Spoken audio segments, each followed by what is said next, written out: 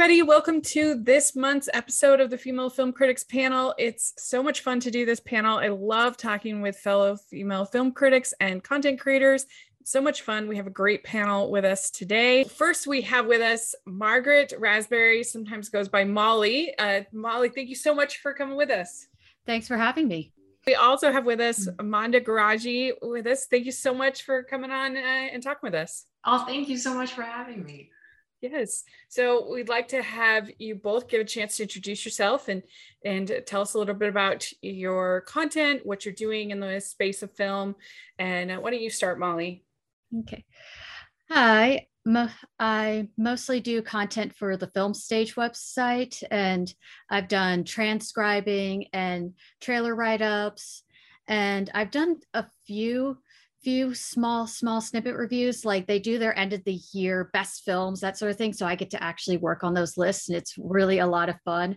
And I also get to work on their list to help them promote films that are unknown or not or underrated. So I get to put movies in, like, I thought this was underrated, and Jordan Robb, the editor-in-chief, actually looks at those and gets to say, like, yeah, this was actually a good one, let's actually promote that. So I'm glad I get to help with that. And I mostly do my reviews on Letterboxd for right now, because I mostly am just making them very small because I'm in school again.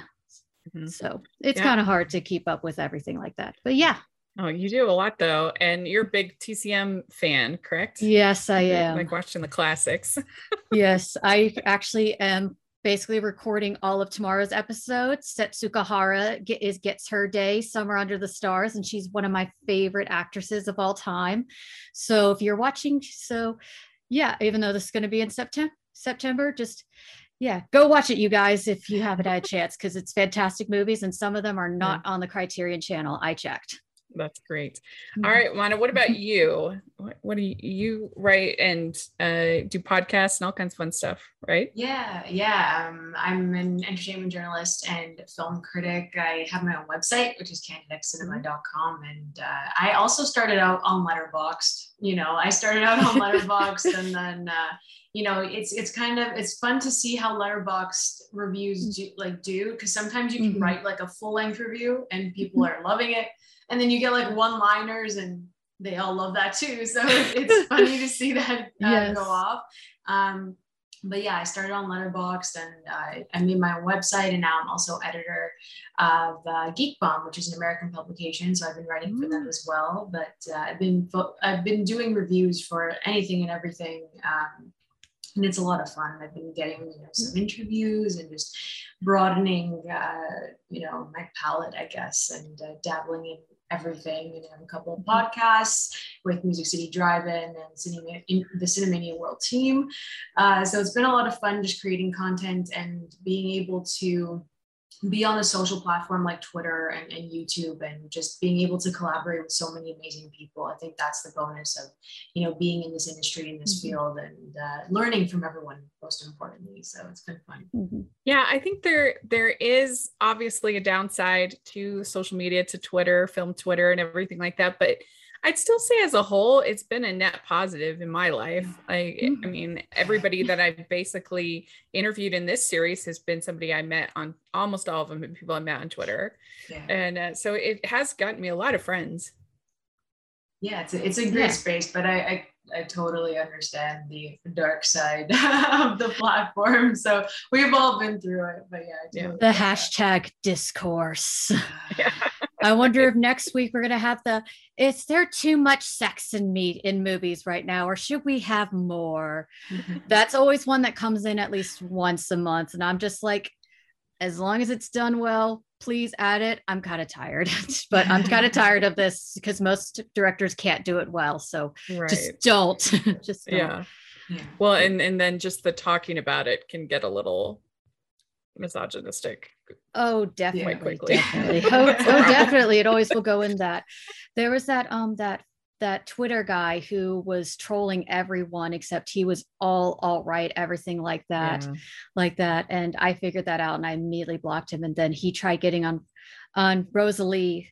Yes. Her, and I had to message her and just say, he's a troll. He's not going to stop. So the best thing is to ignore them. Just don't fan the flames. And that's something I've had to learn personally, because I used to do that a lot in college, unfortunately, on Facebook. Another reason I kind of avoid Facebook. Yeah. Besides the fact it's a worse than Twitter. Twitter is absolute garbage, but I still keep it just to know, just be like, oh, someone's got a cute baby. But otherwise, I'm just like, no, I'm not getting into this. I'm not getting into that. But yes, Facebook is good for like my book club or something, like, you know, like coordinating events and stuff like that. It's pretty good for that. But it's the worst when anything controversial, it's the worst. Oh, definitely. And they don't moderate that stuff. At least with Twitter, you can actually send it to report it, say, no, this is abusive behavior. And that's what happened to the guy. And he's had his his Twitter account banned, but now he's trying to get back on. But we all know the signs of who he is. So we all know, just like, no. When I had the death threat on Facebook, I reported it, and they were like, well, we don't see any harm or harm to yourself or whatever, something like that. And I'm like, are you kidding me? He literally threatened to take an AK-47 into the next screening. Exactly. Like, what more do you want? Like, what else could he do? The worst thing I got on Twitter was when I said Aquaman was just okay compared to Wonder Woman was so much better, was someone calling me the C word. I'm not sure if I'm allowed to say that here, but just saying like, you're a real C word. It made $1 billion. So you're a dumb. And I was like, okay. In fact, I even just like, oh, it's the first time I've been called that word on Twitter. I made it. Just like, take the good side of that. One of the reasons I wanted to start this series was, it's funny you mentioned that, because Mara Reinstein, who's incredible, and she's been on this series, and she wrote a whole article on Huffington Post called "I Got Death Threats for Writing a Bad Review of Aquaman." And her experience, it's a great piece, and it's just something I connected with it so much because I'd had a similar experience. And she says that she says the B word and C word are tossed around with regularity. Years ago, one guy commented that I must have been on my period when I saw a certain action film. After I opined on a radio show, a group of men found my photo and discussed my level of hotness on a forum. They knocked my hair, my skin, my nose. Though my male counterparts get some blowback as well, I doubt anyone is ripping on them for their looks. And that is, I think we can all relate to that. Oh, definitely. So bad. Yeah. It's one nice thing about podcasting. It's just your voice. Exactly. That is a good thing. Although I did have somebody in the reviews the other day say that I had a G-awful accent. And I was like, I didn't even know I had an accent. What? I can't really hear an accent. I can't hear anything either. No. It was pretty funny. I was like, wow.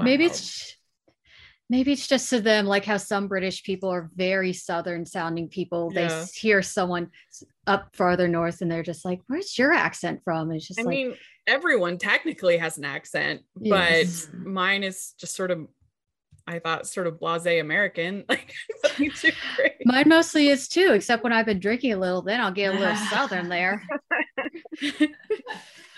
Our nation, biscuits and gravy. So, Mana, I wanted to ask you, you are with a bunch of different, you have a bunch of different podcasts and different things that you've worked with.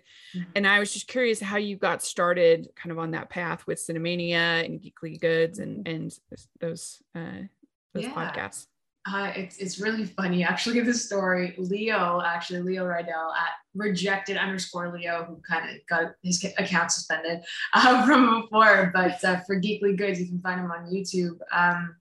He scouted me out because he started reading my reviews on my website, and then he really pushed me towards like collaborating, and I did a few podcasts with him, and then he introduced me to like all these other people on film Twitter, and then we started collaborating, and then it was more like I got to know others, and with Cinemania World, Dwayne Miller on on Twitter as well. Like he reached out. So it was more of like just having an opinion on Twitter in that space and then wanting to collaborate with different people.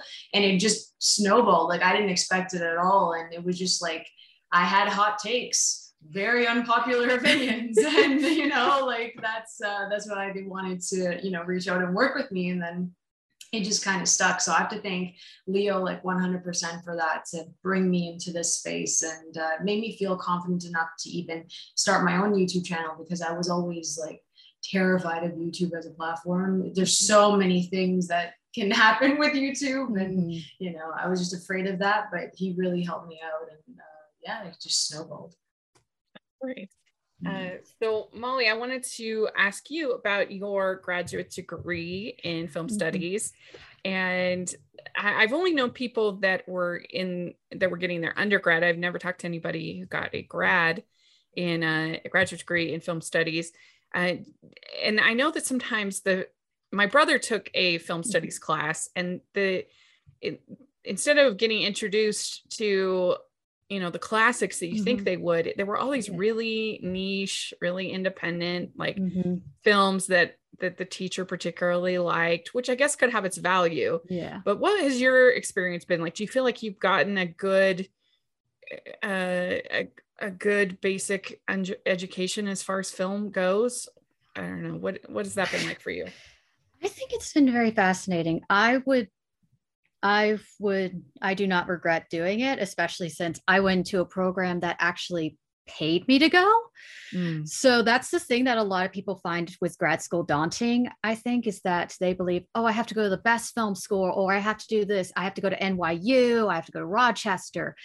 And a part of it is just not really. I don't think everybody has to. I mean, Ohio University, the place I went, also has that same program too for the MFAs who are production based, and the cinematographer for Todd Haynes actually went into that program.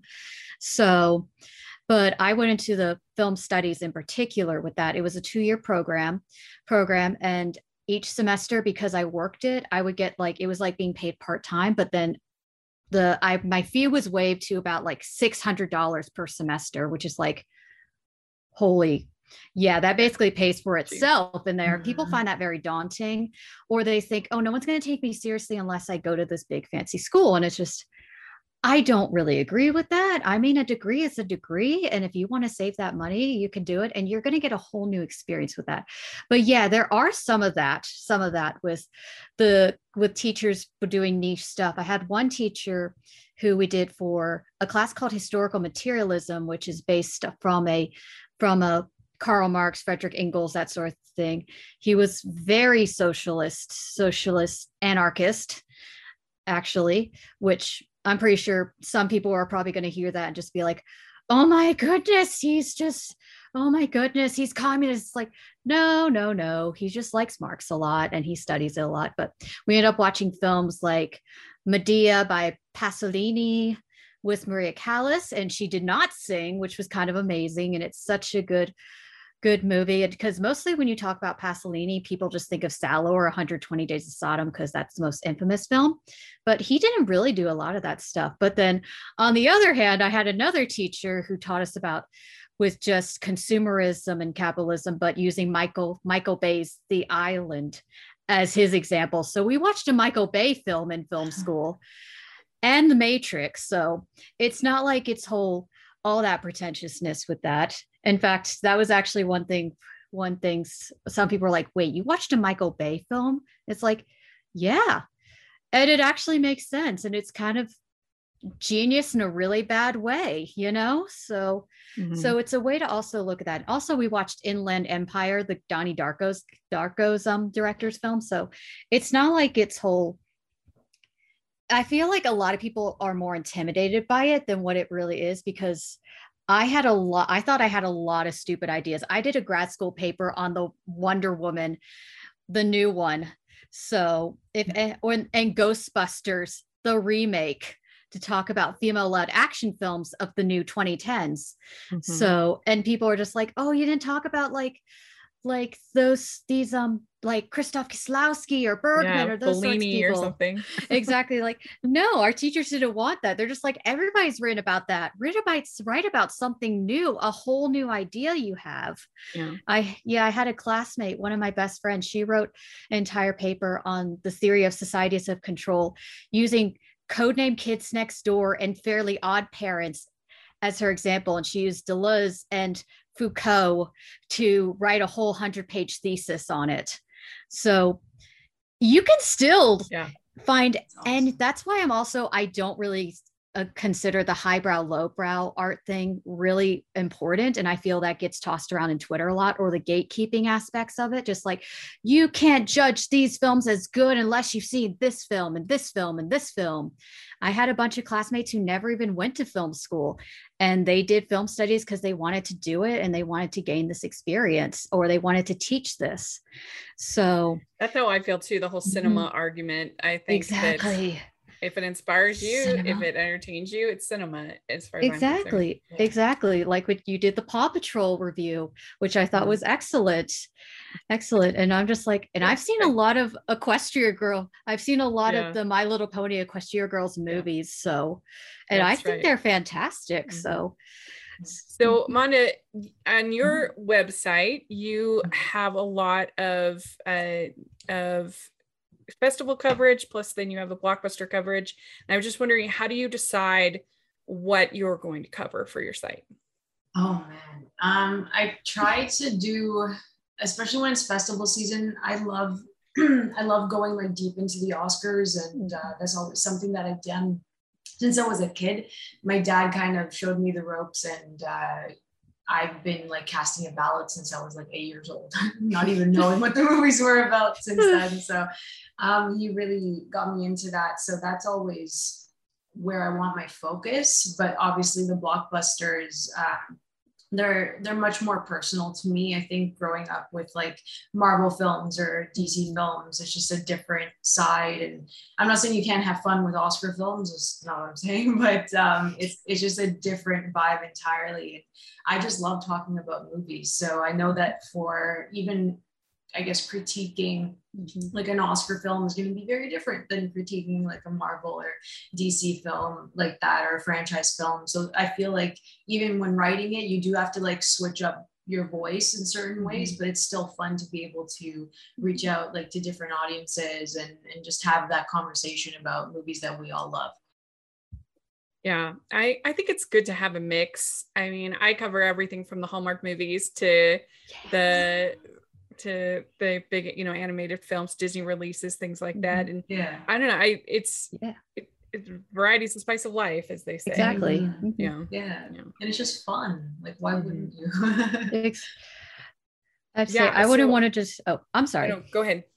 I would say I wouldn't want to just review art house films or foreign language films all the time. I want spice too. Just like animated features. Give me some good shows, that sort of thing like that. For sure. Yeah. So I was going to ask both of you, what do you think is maybe a film from 2021 that maybe isn't getting enough love? You can give a shout out to it, or something that you really enjoyed. You both have been to some of the festivals, right? Yeah, I did do Sundance. I'm just like, Sundance was so good. I'll start while you guys are thinking. Yeah, I'm gonna go to London. So I really enjoyed Together.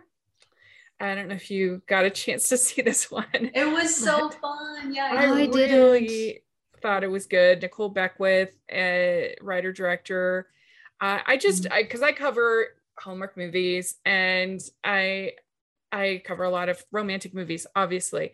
And this was so refreshing to me to have a platonic friendship celebrated in film. You never see it. And I didn't even know that Patty Harrison was trans when I reviewed the film. It didn't matter. Like, it doesn't matter, like, as long as she's great for the role.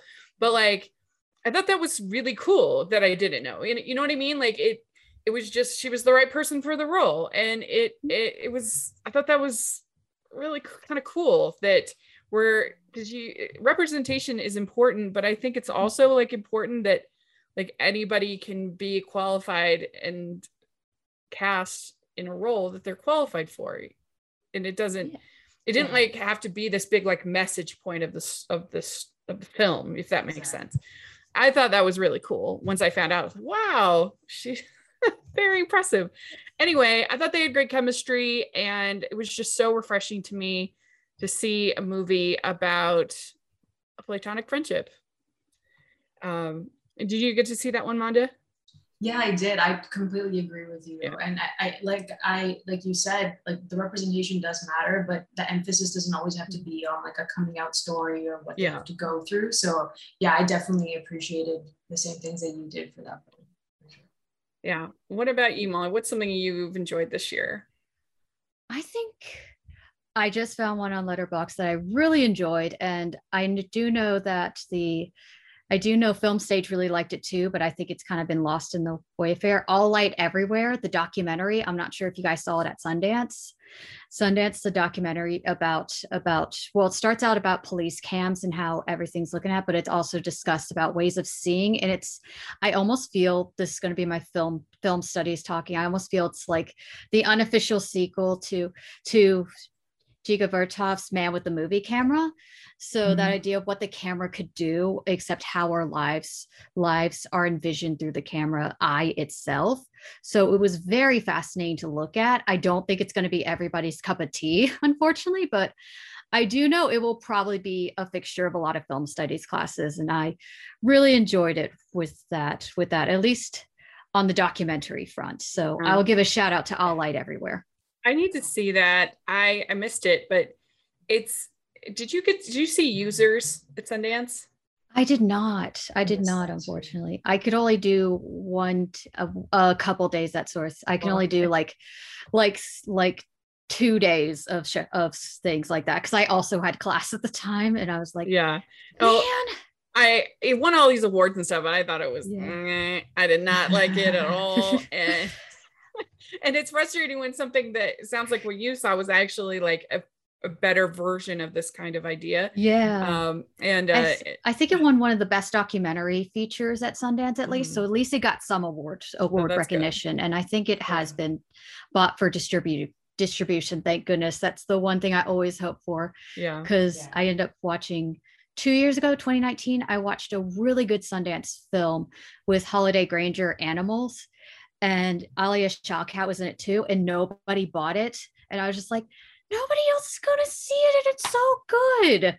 So that's one of my biggest fears with film festivals. It was a good season for Sundance for documentaries, because Flea was really good. That's an animated documentary. And then also I loved Misha and the Wolves. That movie blew my mind, and I won't say anything else about it, because it's best if that is one movie. It's best if you go in completely unspoiled. I had my mouth was on the floor. I couldn't believe it. But what about you, Manda? What did you think of something from this year? I love what Ben Wheatley does, so I kind of lean towards like In the Earth. And the film isn't his strongest, it's not his best by no means, but when I watched it at Sundance, I think it was like the third night premiere at 9 p.m. One of the trippiest experiences of my life, that movie. And he put me in a trance with being in that forest, and the two leads like just getting completely lost in there with one person coming after them. Like, it was just really, really well done. The sound design was really cool, and it took place during the pandemic, and it's the first pandemic film of that year that they kind of put out. But I thought it was really interesting, and I was in a trance. I kind of got lost in it for a little bit. But I heard that one was good. I didn't see it, but I heard it was good. Yeah, there's been some really good stuff at the festivals this year. It's been really good. I loved speaking of pandemic films, I loved in from South by Southwest a movie called Recovery that I thought was really funny, and it'll be interesting to watch it now, or maybe even a year from now, because it's all about these two girls who drive from New Mexico to Oregon to rescue their grandma who's in this COVID nursing home thing, and it manages to be really funny. But it'll be interesting once we're sort of away from that experience if it's as funny as it was. But I laughed a lot. I thought it was very good. That's why I'm always reticent to call something like an instant classic or masterpiece. Agreed. That sort of thing. It's like you gotta wait. You gotta wait for time. Yeah, I agree. So I always ask in this series, I ask for your opinion of what you feel is important about having female voices in criticism versus just a review is a review. Does it not matter who's written in the review? What do you think, Molly, about that? Okay. Well, for starters, bias is a huge part of that. And I'm thinking of the example. I'm not sure if you guys have seen the film Book Club, with Jane Fonda. I thought it was super cute and very sweet, but I noticed there was this, when I started reading reviews, it was gotten the rotten score, but most of the bad reviews were from men and most of the good ones were from women because they actually really liked seeing these older actresses, Candice Bergen, all these people getting to be sexual, getting to date. And yes, they read 50 Shades of Grey and I did not care about that, but it's like they're getting into their inner desires, that sort of thing. When male critics are just like, I don't really get that or really feel that and that sort of thing. And it's just, I think we need more female voices to actually speak up for films that are not generally for men in that regard, in that sense, because some things are just not for men and some things are not just, I mean, I think even Roger Ebert pointed it out for his review of Twilight that said, I am not the general audience for this, but I'm at least going to give it 2.5 stars. Okay. Even though I hate it because the people who this movie is made for is going to love it. And I don't think a lot of male critics, especially, I shouldn't generalize like that, but I don't think they really get to that or they really think about that. They're thinking about their perceptions and not thinking like, oh, will this audience like it? So I think that gets lost a lot. Yeah, it's interesting you say about Book Club because I give that a positive review as well. Yeah. And I remember one of my friends, they were reviewing it and they were talking about the special effects on the plane flight scene. And I'm just like, what? That doesn't matter at all. Like, who cares about that? Who cares? Exactly. It doesn't have anything to do with this movie. Like, who cares? Exactly. Like, let older women drink wine and have sex, okay? Yes. It's about Andy Garcia being super dreamy. I know he was. Exactly. I was just like, Diane Keaton, get him. I was into it. I was into it. I liked it too. Yeah. Mona, what do you think about this question? Oh, I completely agree with what Molly said. It's the fact that we need to have more female voices, but we also see things through a different lens. So I think that's what's really important on and off screen, like in the writer's room, all of that, like it needs to be kind of like a domino effect, and then we all help each other out in that way to like lift these voices and have them there. Because for like an example, I absolutely adore Mamma Mia. Yeah, like I love it. It's fun. I enjoy Meryl Streep, adult, that whole cast. Come on, like it's just fun. Like I don't need to sit there and have other people try because it's a musical and it's like it's not fun. It's like okay, but you have to like cast aside the fact that we're not looking for masterpieces. We're not looking for that. It's something that's going to warm our hearts and just have fun with it. And I think that even in this climate right now, it's hard to find films that are like that. You know, they're just generally like wholesome. And I think that's why, even though it's a TV show, like Ted Lasso is a massive hit because it's just such a sweet show.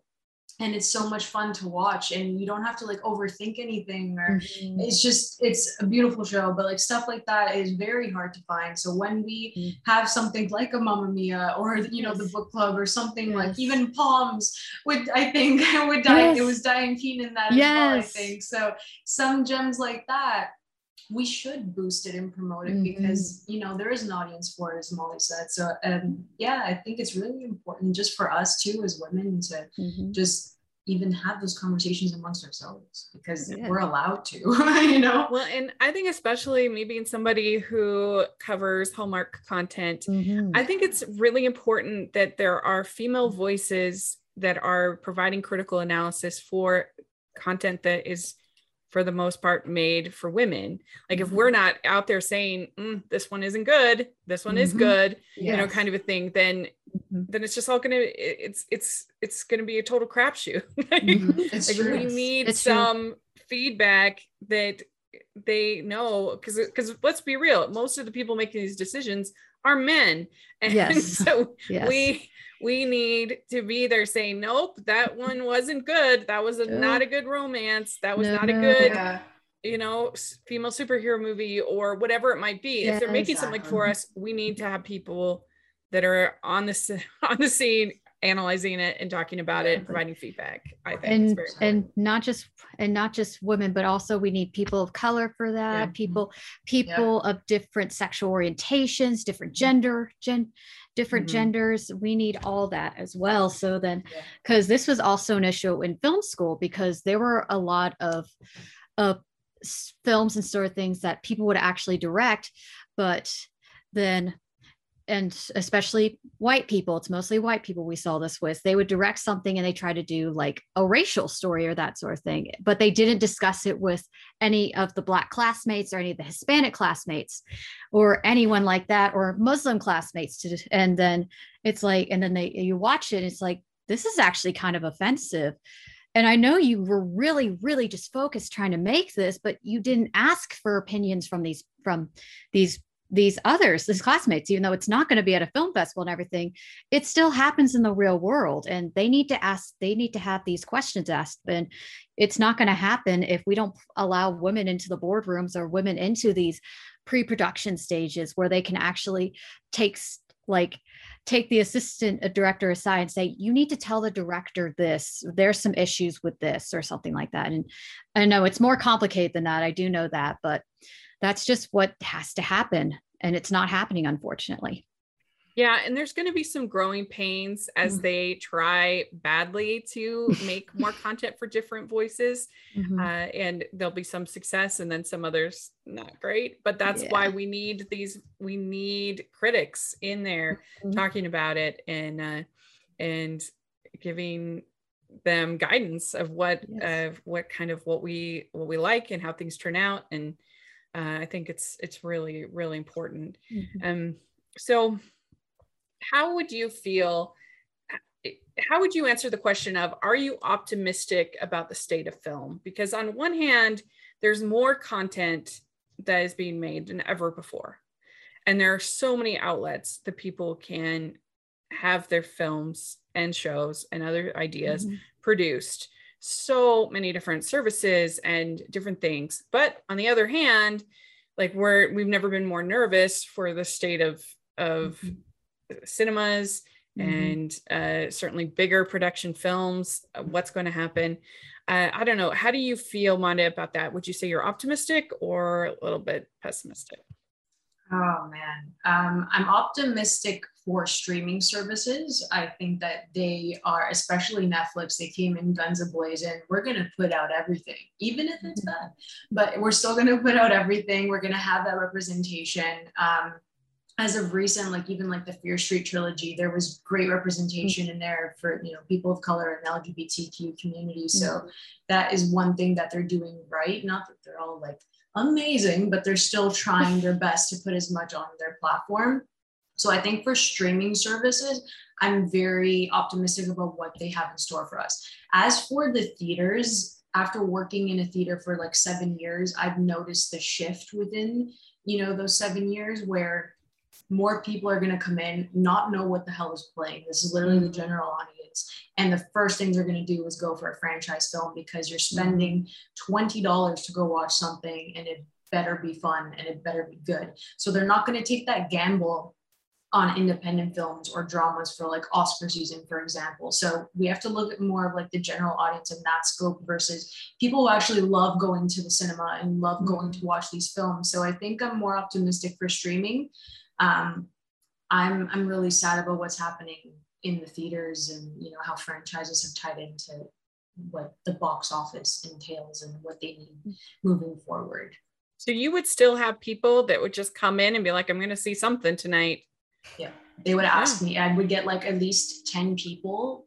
Really? Yeah, I swear to you. And then they'd ask me, and I'm like, I'm like, what do you normally go for? And then that's how I would kind of gauge it and not give them an independent film. So it's that kind of situation. Or if I know that the independent film was good, I kind of push them towards that. So, you know, I swayed people. That's rightfully so at box office. I love that because it's so easy to find out what's playing. Like, I don't know why you wouldn't just look before you went. Like, I love the fact that people are doing that. I haven't done that for a long time.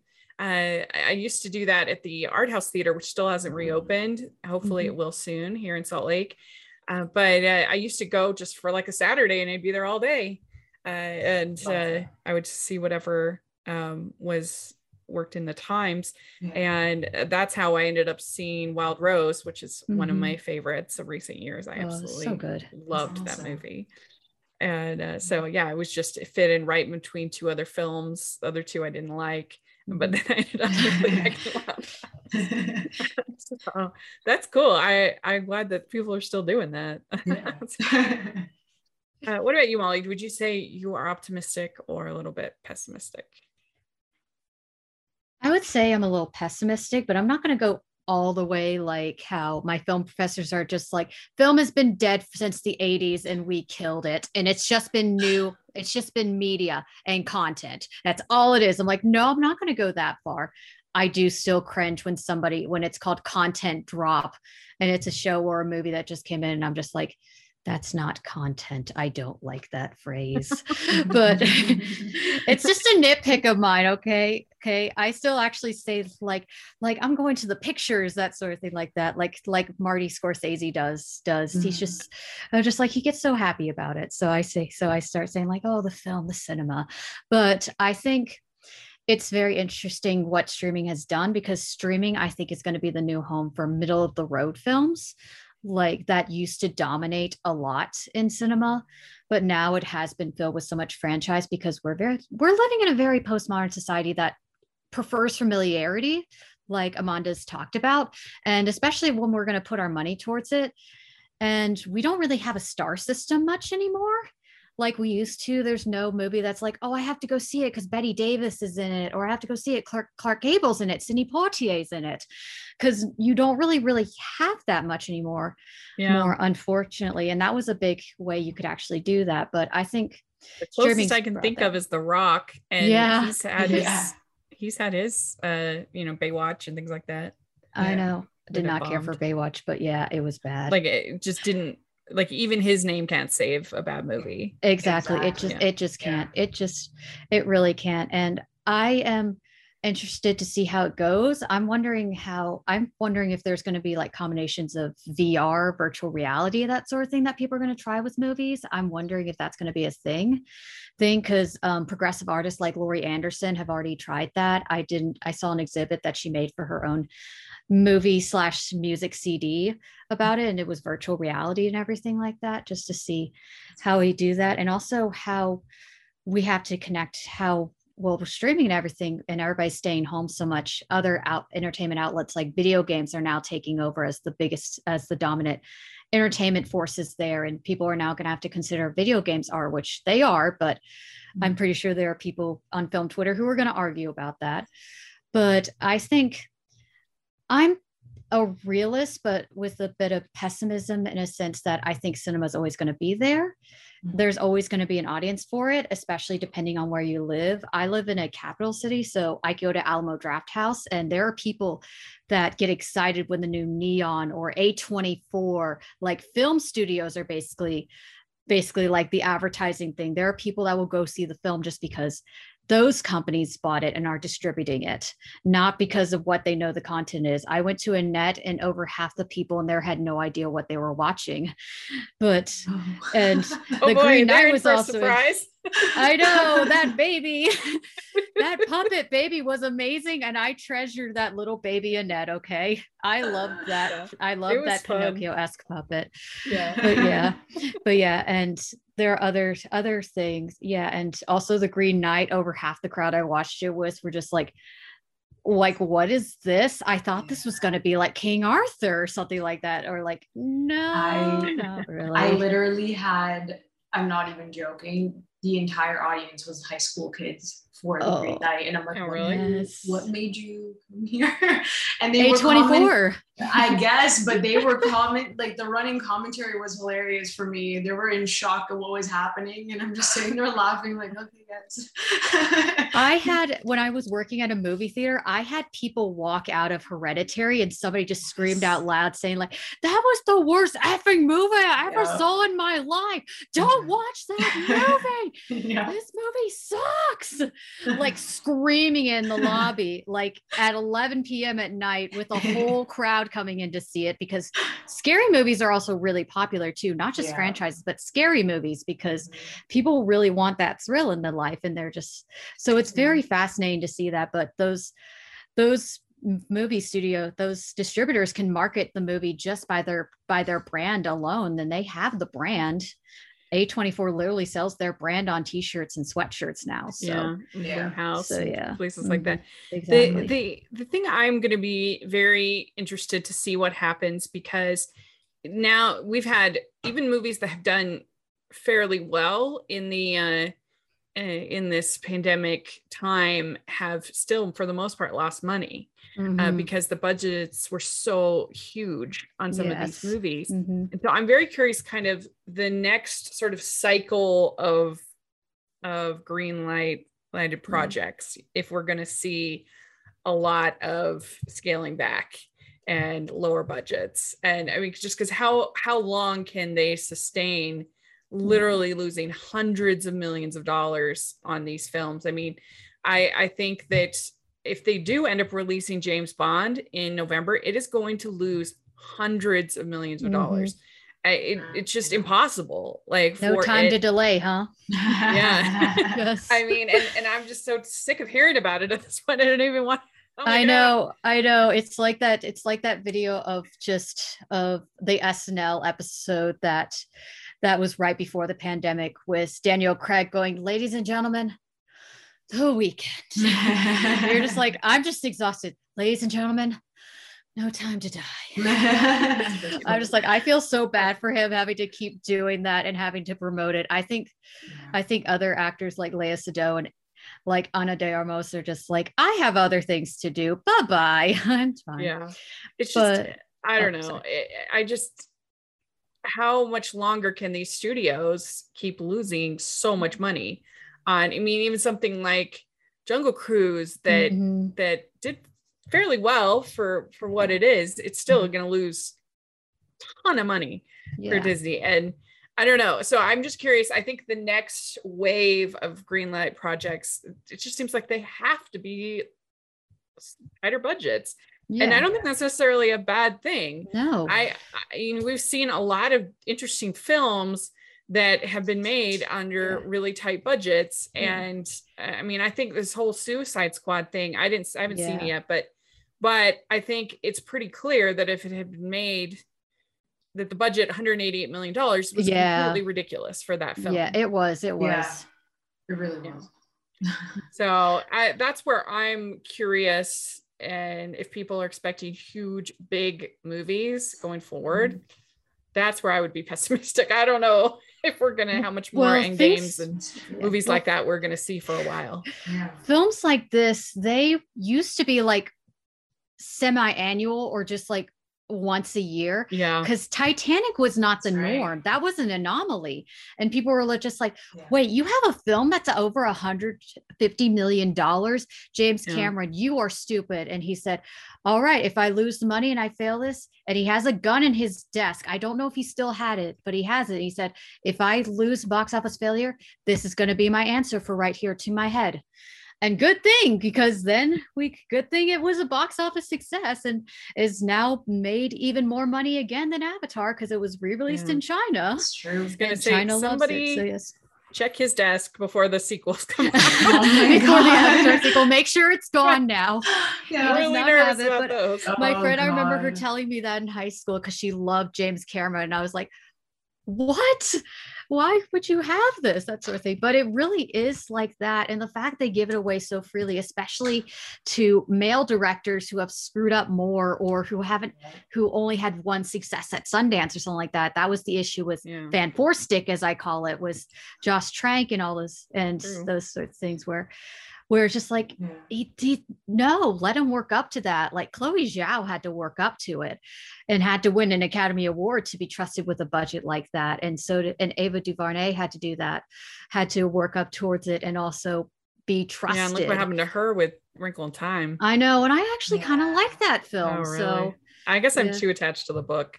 I understand. Yeah, no, I see. I can see that though. I see that though. I guess that's one of my unpopular opinions. I actually kind of like Wrinkle in Time.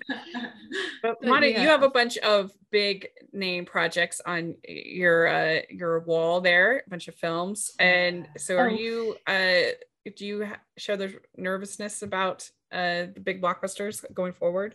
I think if it's like Disney making them, I don't think we're gonna have an issue for some reason. I think that I'm fairly confident that if it's Disney making these films, the budget won't be as much of an issue, but I completely understand like where you're coming from with other franchises.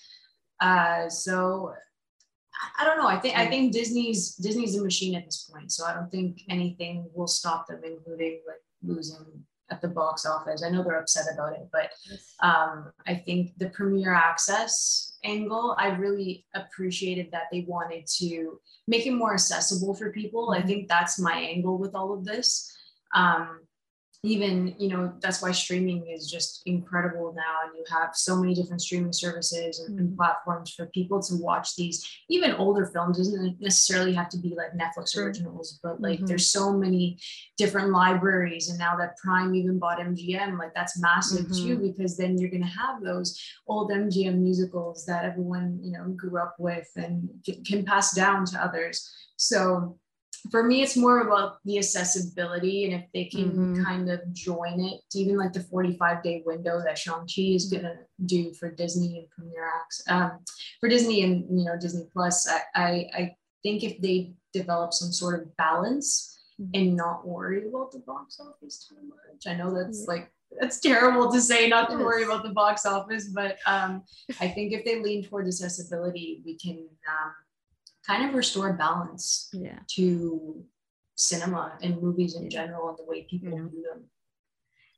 Well, let's talk about our unpopular opinions, as we do every time on this show. And I've talked about most of my big unpopular opinions, but I thought this time I would just talk about just the fact that I feel like covering Hallmark movies alone is kind of, in the world of film Twitter, a little bit like unpopular. Like they're not something to get a ton of love outside of the like people who love them.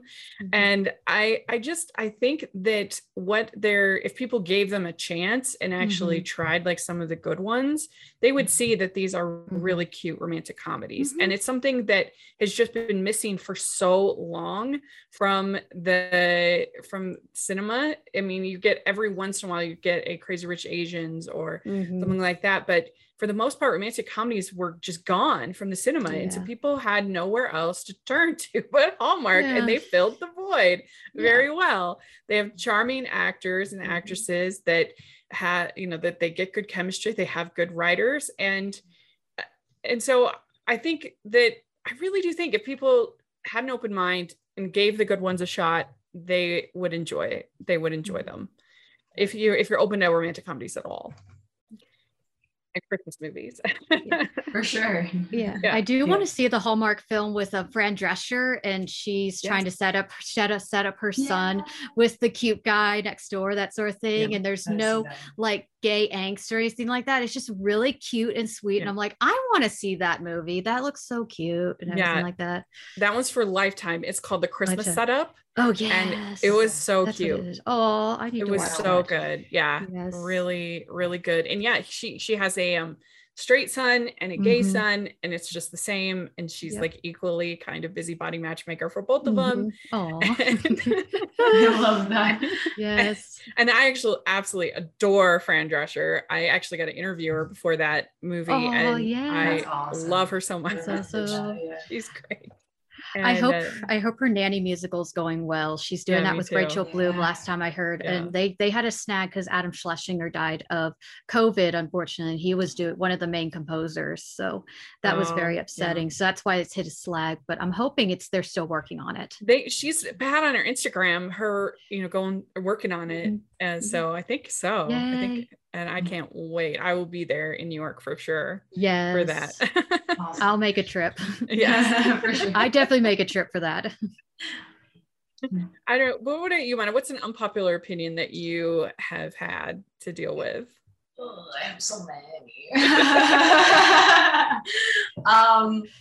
I get really heated during Oscar season, and I kind of gave that up after this fiasco with Hustlers that Oscar season. I personally did not like that movie whatsoever. Oh, I know I didn't like. it's the way okay. I didn't like the way they painted sex workers, because there was an entire controversy behind the scenes that they didn't actually use the proper story or give credit to the actual women who went through that. So it was a whole situation with Hustlers that I didn't vibe with it. There were some great moments in Hustlers. I personally do not think Jennifer Lopez should have gotten a nomination for it, and that was the massive unpopular opinion that I had during that Oscar season. Yeah. So I kind of just never talk about that movie because I had people just attacking me left, right, and center for that one. So yeah, Hustlers is one of the unpopular opinions. One of the movies I never talk about. I shelved it, and I tried to keep it low key during Oscar season now because I just don't need anything else blowing up at this point. Yeah, the Oscars season discussion can be intense. I really did not like Judy. I did not think that Renee Zellweger deserved I did not to really win. care for it either. Yeah. I was just like, what? Yeah. It was not good. I'm probably going to go through that again with Respect. respect. Oh, my mom's trying to make me take her to go see that, and I'm like, I'm afraid it's going to be another Judy thing. And I'm just like, I feel like every time a musical like that, musical biopic like that happens, everybody says, watch Walk Hard before you make it, because Walk Hard just parodies it. Just because you everywhere. look like somebody does not mean you deserve an Oscar. No. That's the makeup. Give it to the makeup people. Exactly. And even then, there's some actors that can actually just like, even not really looking like them, they are just so good at acting that it works. Like the movie My Week with Marilyn. I'm thinking about that one with Michelle Williams. She barely looked anything like Marilyn Monroe, but the way her affect and the way she walked and the way she talked and everything, and the way her acting was just so good, I could see Marilyn right there. Yeah. And that worked well. And that was a movie that only had a $10 million budget, and it got Oscar nominated. So yeah. I mean, I've had movies that have won Best Picture that I really didn't like. I did not like Birdman. Was not a thing. I did not like Birdman either. We're all in agreement. Thank God. Thank God. I was like, because that award season. No, Birdman, I didn't. I have issues with the director. I think he's very egotistical, and he's very much a big fan of the auteur theory, and he thinks these are my movies, everything like that. Like if you see his Alejandro Gonzalez Iñárritu, if you see his filmography up to Birdman, before that he only had one screenwriter with him, but then they got into a huge argument because the screenwriter said films are a collaborative process, everything like that, and Alejandro's like, no, it's my picture, that sort of thing like that, and they got this whole argument about that, and then they broke up a whole friendship over it. And so that's why Birdman had like 5 screenwriters, and it still won Best Screenplay with 5 screenwriters. I'm just like, how? I think because people loved the one take. And I'm like, fine, give Lubezki the best cinematography. Absolutely. Deserved. Give Russian. Russian Ark is boring and it's all one take too. But I still find it more interesting than Birdman. But yes. he was, I mean, I just think that movie was the least worthy of all of the nominations that Yeah. year. You had something like Whiplash, you had I know. Grand Budapest Hotel, Yes, you I had wanted that Boyhood. one. I mean, Yeah. all I know Boyhood was so much better. Even Jon Stewart said they didn't even give the best picture to the best picture. Like, yes, it's true. It's true. Boyhood was so much better. It annoyed me in that movie how I felt like every single female character was a shrew, was terrible, was, I mean, and basically Edward Norton's character is wants to basically rape Naomi Watts' character on stage to be more authentic. Method acting. And the whole critic was so cringeworthy. I just thought, give me a break. Yeah. I know. And then the ending, I hated it so much. I know. So I'm glad we should do a Birdman or rant. We should. Yes. If you have on your like my nose on your... I did see like 1-star review and they brought up exactly why I liked it. It's just egomania trip for the director. And I'm just like, it seriously does really feel that, even though I thought Michael Keaton should have gotten best actor for that. I don't think that Eddie Redmayne should have gotten it, but that's the only Oscar I would have given that film just for Michael Keaton. I would have given it to Lubeski. I thought he deserved it. And Lubeski, for cinematography, definitely. But I completely agree on, I mean, again, another example, just because you look like someone doesn't mean you deserve the Oscar. Yeah, no. Speaking of those films, I did not care for The Revenant. I guess that's one of my unpopular opinions that people would disagree with me with. I did not really care for it. I'm just like, isn't the point of movies is acting and pretending, not real? Like even Honest Trailers point out, like Alejandro Gonzalez Inarritu presents Jackass. It's like, I'm just like, no one should have to eat real bison heart when you're a vegetarian to win an Oscar. No one should have to sleep in an animal carcass or anything like that. No one should. Like, no. It's method gone mad. I was like, and it got it got nominated for best production design when the whole point of the movie was that it was all outside. I know. It's like, congratulations, awards, you made nature. Here's your Oscar, nature. Trees. Way to go on the snow. Exactly. Way to go, nature. Thanks for climate change not destroying you yet. Oh god. Yeah. I guess another unpopular opinion, I hate The Greatest Showman, and I'm only remembering that because it started playing again when I was at a restaurant. It plays everywhere. Every week I hear a song from it and I'm reminded of it. And because I worked at the movie theater and I had coworkers who watched it and were coming out crying in tears. And then I see it and I'm like, this movie's bad. Why do people like this movie? Why? And it had 6 editors. I was like, I enjoyed it. What? I get it. I don't know. I just liked the songs. I thought it was catchy, but I understand why other people don't like it. I feel like I'm like one of the lone female critics who didn't like it, or I'm sorry, I didn't. I am not one to be trusted around musicals. I love musicals. I love musicals too, so that's why I was especially like, what's wrong with me? Because I was thinking everybody else loves it. What's wrong with me? But I just did not care for it at all. I know many people that it was extremely popular here in Utah. I think we sold actually per capita the most tickets for one theater was in Utah. Wow. It was very, very, very popular. It was it's also very chaste entertainment too. I will say it's the big Mormon population would really love that too.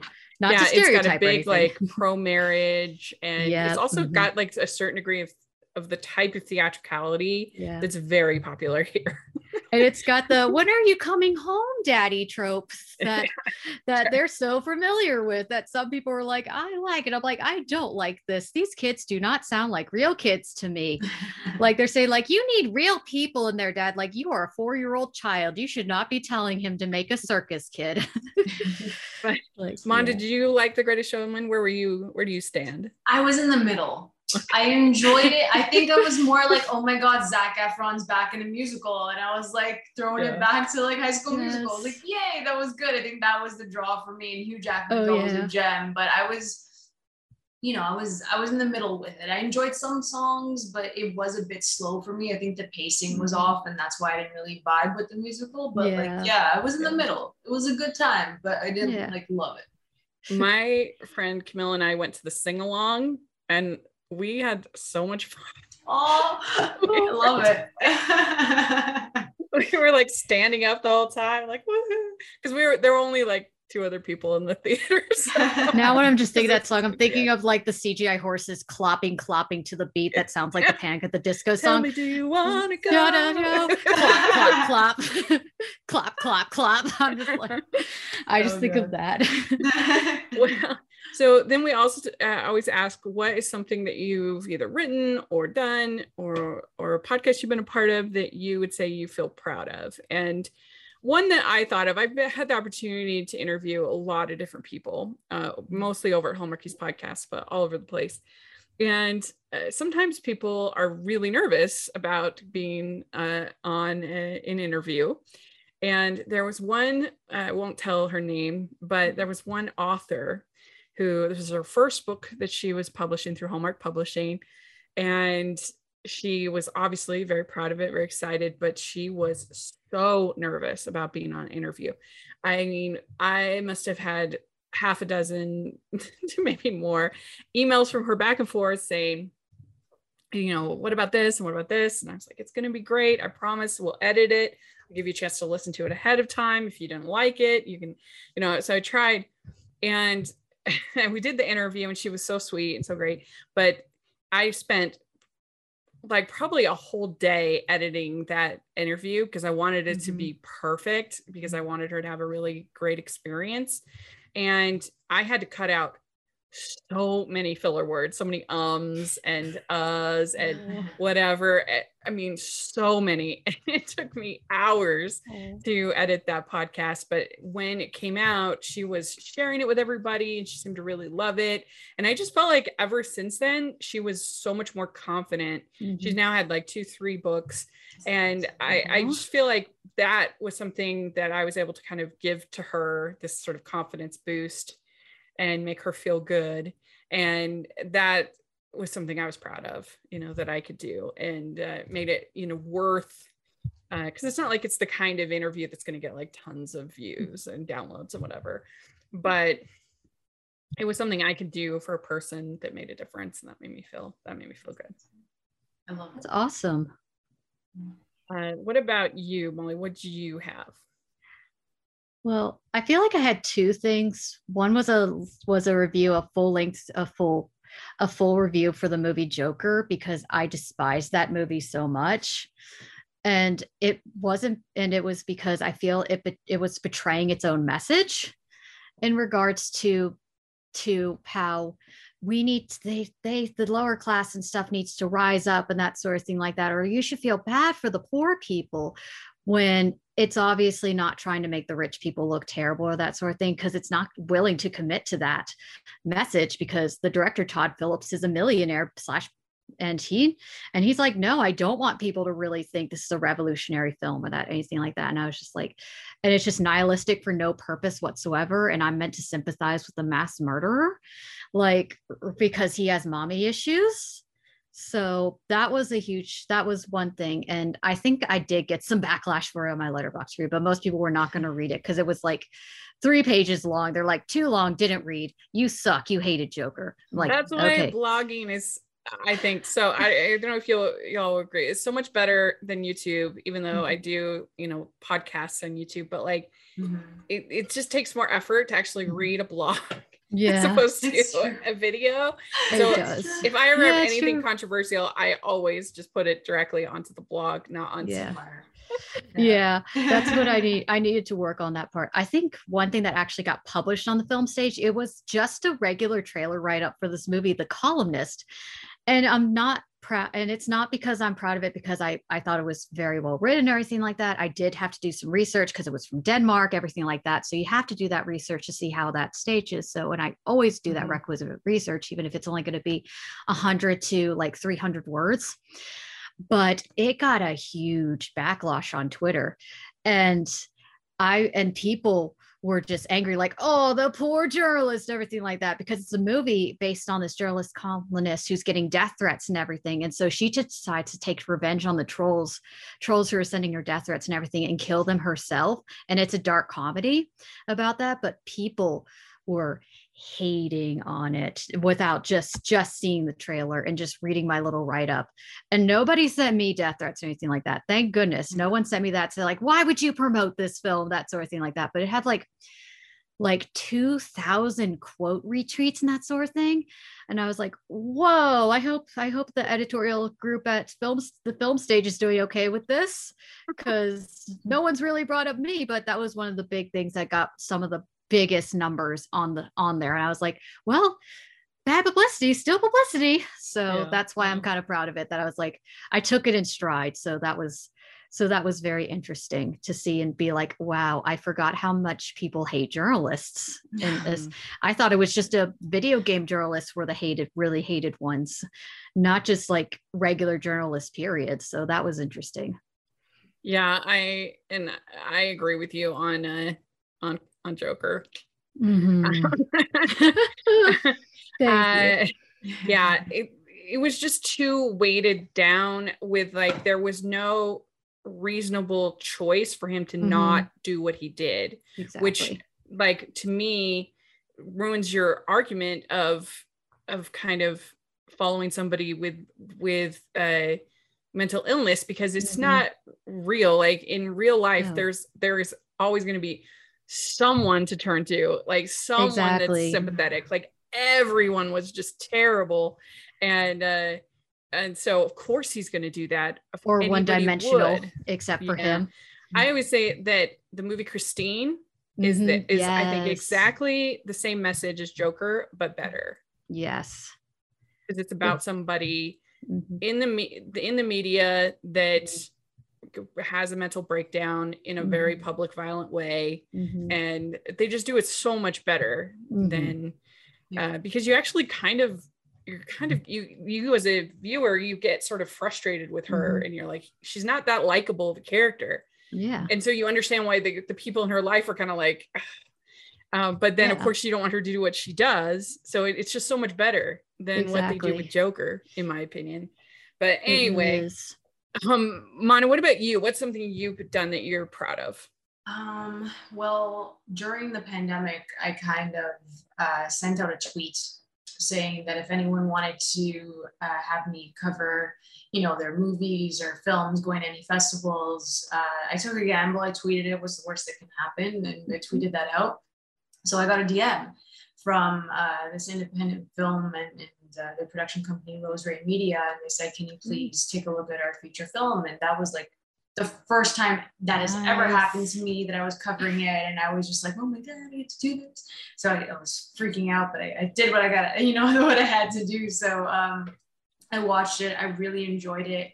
I wrote the review, and it was the first time that I actually saw a pull quote from my review, and I was just like over the moon about it. And like to happen, at that point, like I was only like 24, and like that happened. I was like, oh my god, like this is awesome. So it was like a huge moment for me. And then they were like sharing my work and on multiple platforms, but to have that as like my first gamble that I took, and that it actually happened, and that movie, that in that piece like meant a lot to me. And it was really cool how that ended up happening, and now I'm still in contact with like the director and the production company. But that's one where it really stood out just because of the way it happened, and then other opportunities came, so it was just really awesome and something that'll stay with me for sure. That's so cool. I mean, I've only had one pull quote myself.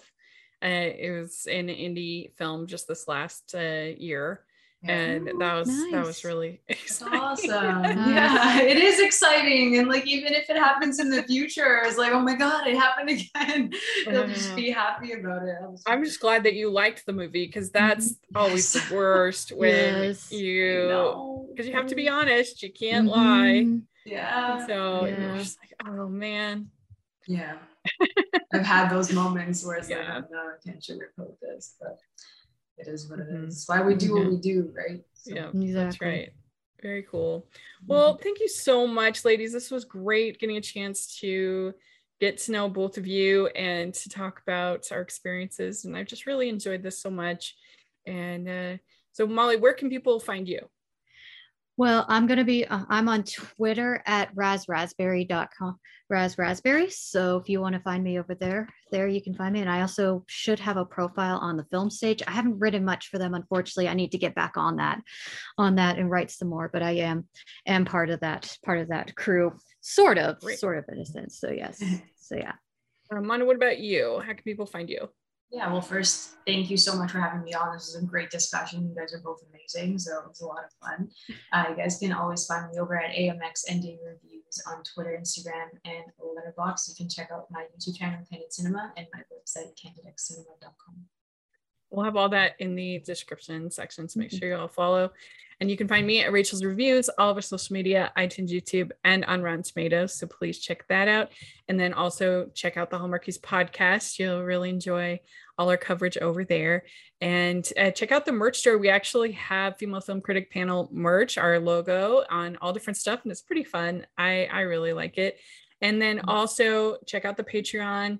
I would really appreciate that support over there as well. And thanks so much, ladies, so much. And if you're listening on iTunes, please leave your ratings and reviews. And if you are watching on YouTube, please give this video a thumbs up, subscribe to the channel. We appreciate that so much. And we'll talk again next month. Bye, everyone. Bye.